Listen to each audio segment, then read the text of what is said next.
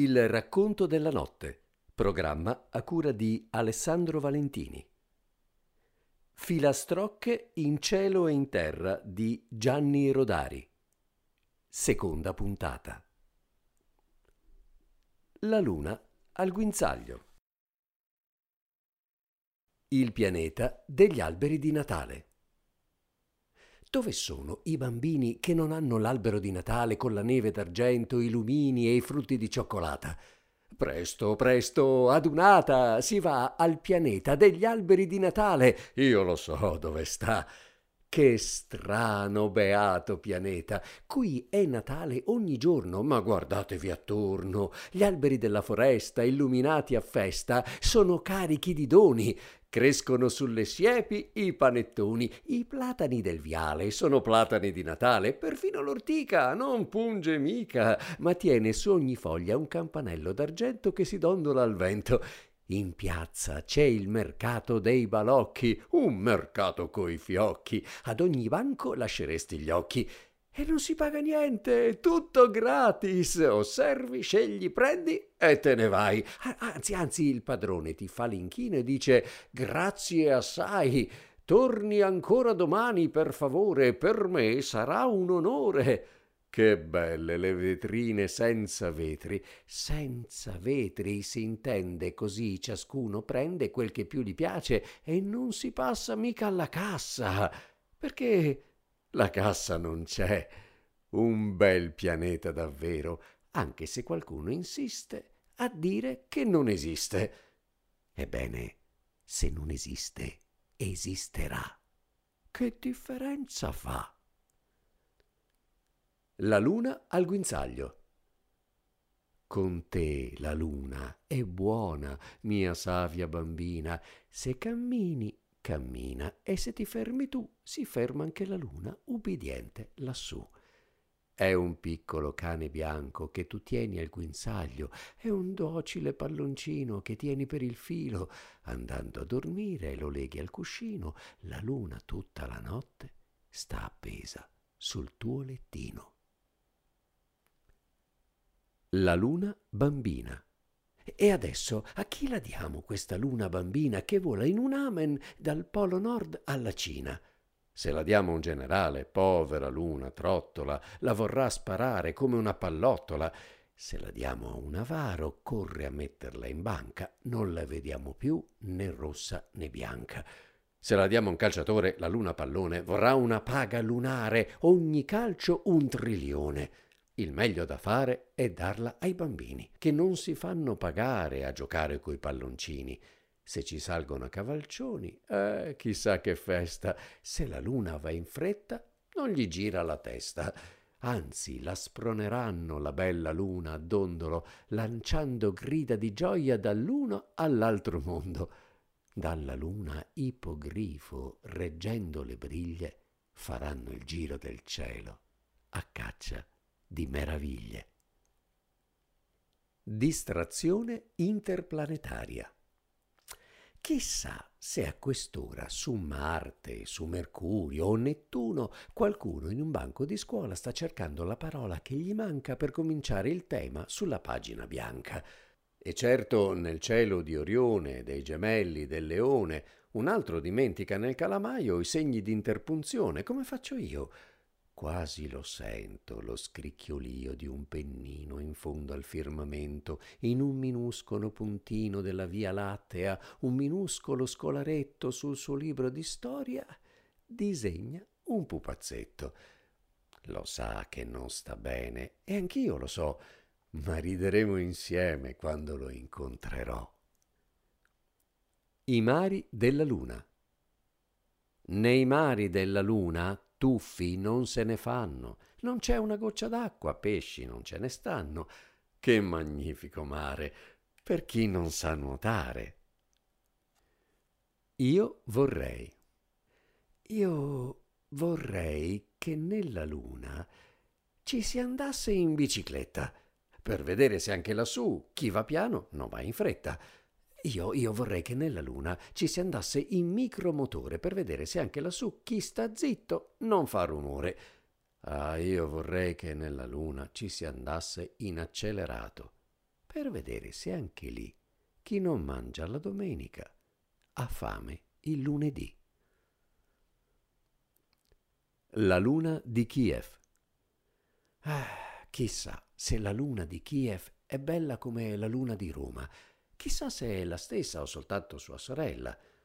Ma sono sempre quella, la luna protesta. Non sono mica un berretto da notte sulla tua testa.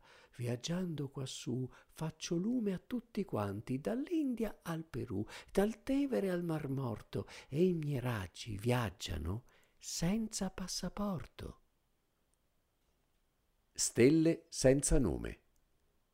I nomi delle stelle sono belli. Sirio, Andromeda, l'Orsa, i due gemelli. Chi mai potrebbe dirli tutti in fila? Sono più di 100 volte 100.000 e in fondo al cielo, non so dove e come, c'è 1.000.000 di stelle senza nome. Stelle comuni, nessuno le cura, ma per loro la notte è meno scura. Il pianeta Bruscolo. Si fa presto a parlare del pianeta Bruscolo. Nell'intera Via Lattea non c'è astro più minuscolo. È grosso, a dire tanto, quanto una damigiana. Il calendario dura in tutto una settimana. Lunedì è la Befana, mercoledì Quaresima, sabato San Silvestro e si prende la 13ª. Un uomo in cielo. In rotta per Aldebaran, la vedetta gridò: «Capitano, un uomo in cielo!» L'astronave si fermò, fu ripescato il naufrago, era un giovane idraulico di Paderno Dugnano, caduta all'insù dal balcone del 3° piano in una notte di luna per il peso della testa troppo gonfia di sogni. Gli facemmo gran festa, rispose a ogni domanda. Dopo cena il nostromo gli cedette la sua branda. Il satellite Filomena. Oh, che caso! Oh, che scena! La signorina Filomena è diventata un satellite artificiale. Se ne stava sul terrazzo a leggere il giornale e senza alcun sospetto né preavviso si è trovata d'improvviso in orbita, né più né meno di un razzo, a 6.000 chilometri di quota. Per fortuna aveva gli occhiali la vecchia signorina, così può guardare il Labrador, la Cina, le rovine di Palmira, tutta la terra che gira, disegnata come un Atlante, coi mari e i continenti al posto giusto. E si secca? Ma che! Ci piglia gusto! È un satellite regolare in ogni movimento. Per gli astronomi osservarlo è un vero godimento. La radio questa sera dopo cena trasmetterà il bip bip della signorina Filomena. Il pianeta Giuseppe. Giuseppe della Seta, anni 43. Professione pianeta. La cosa vi meraviglia? Vi pare comica?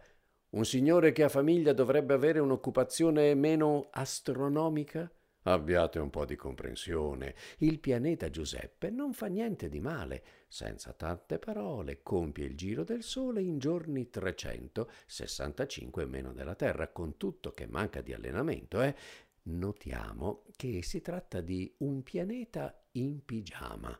Dormiva quando fu promosso al rango interplanetario e giusto aveva indosso un pigiama rosso.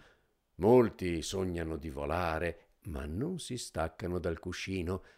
Di Giuseppe è rimasto appena l'orologio sul comodino. La stazione spaziale.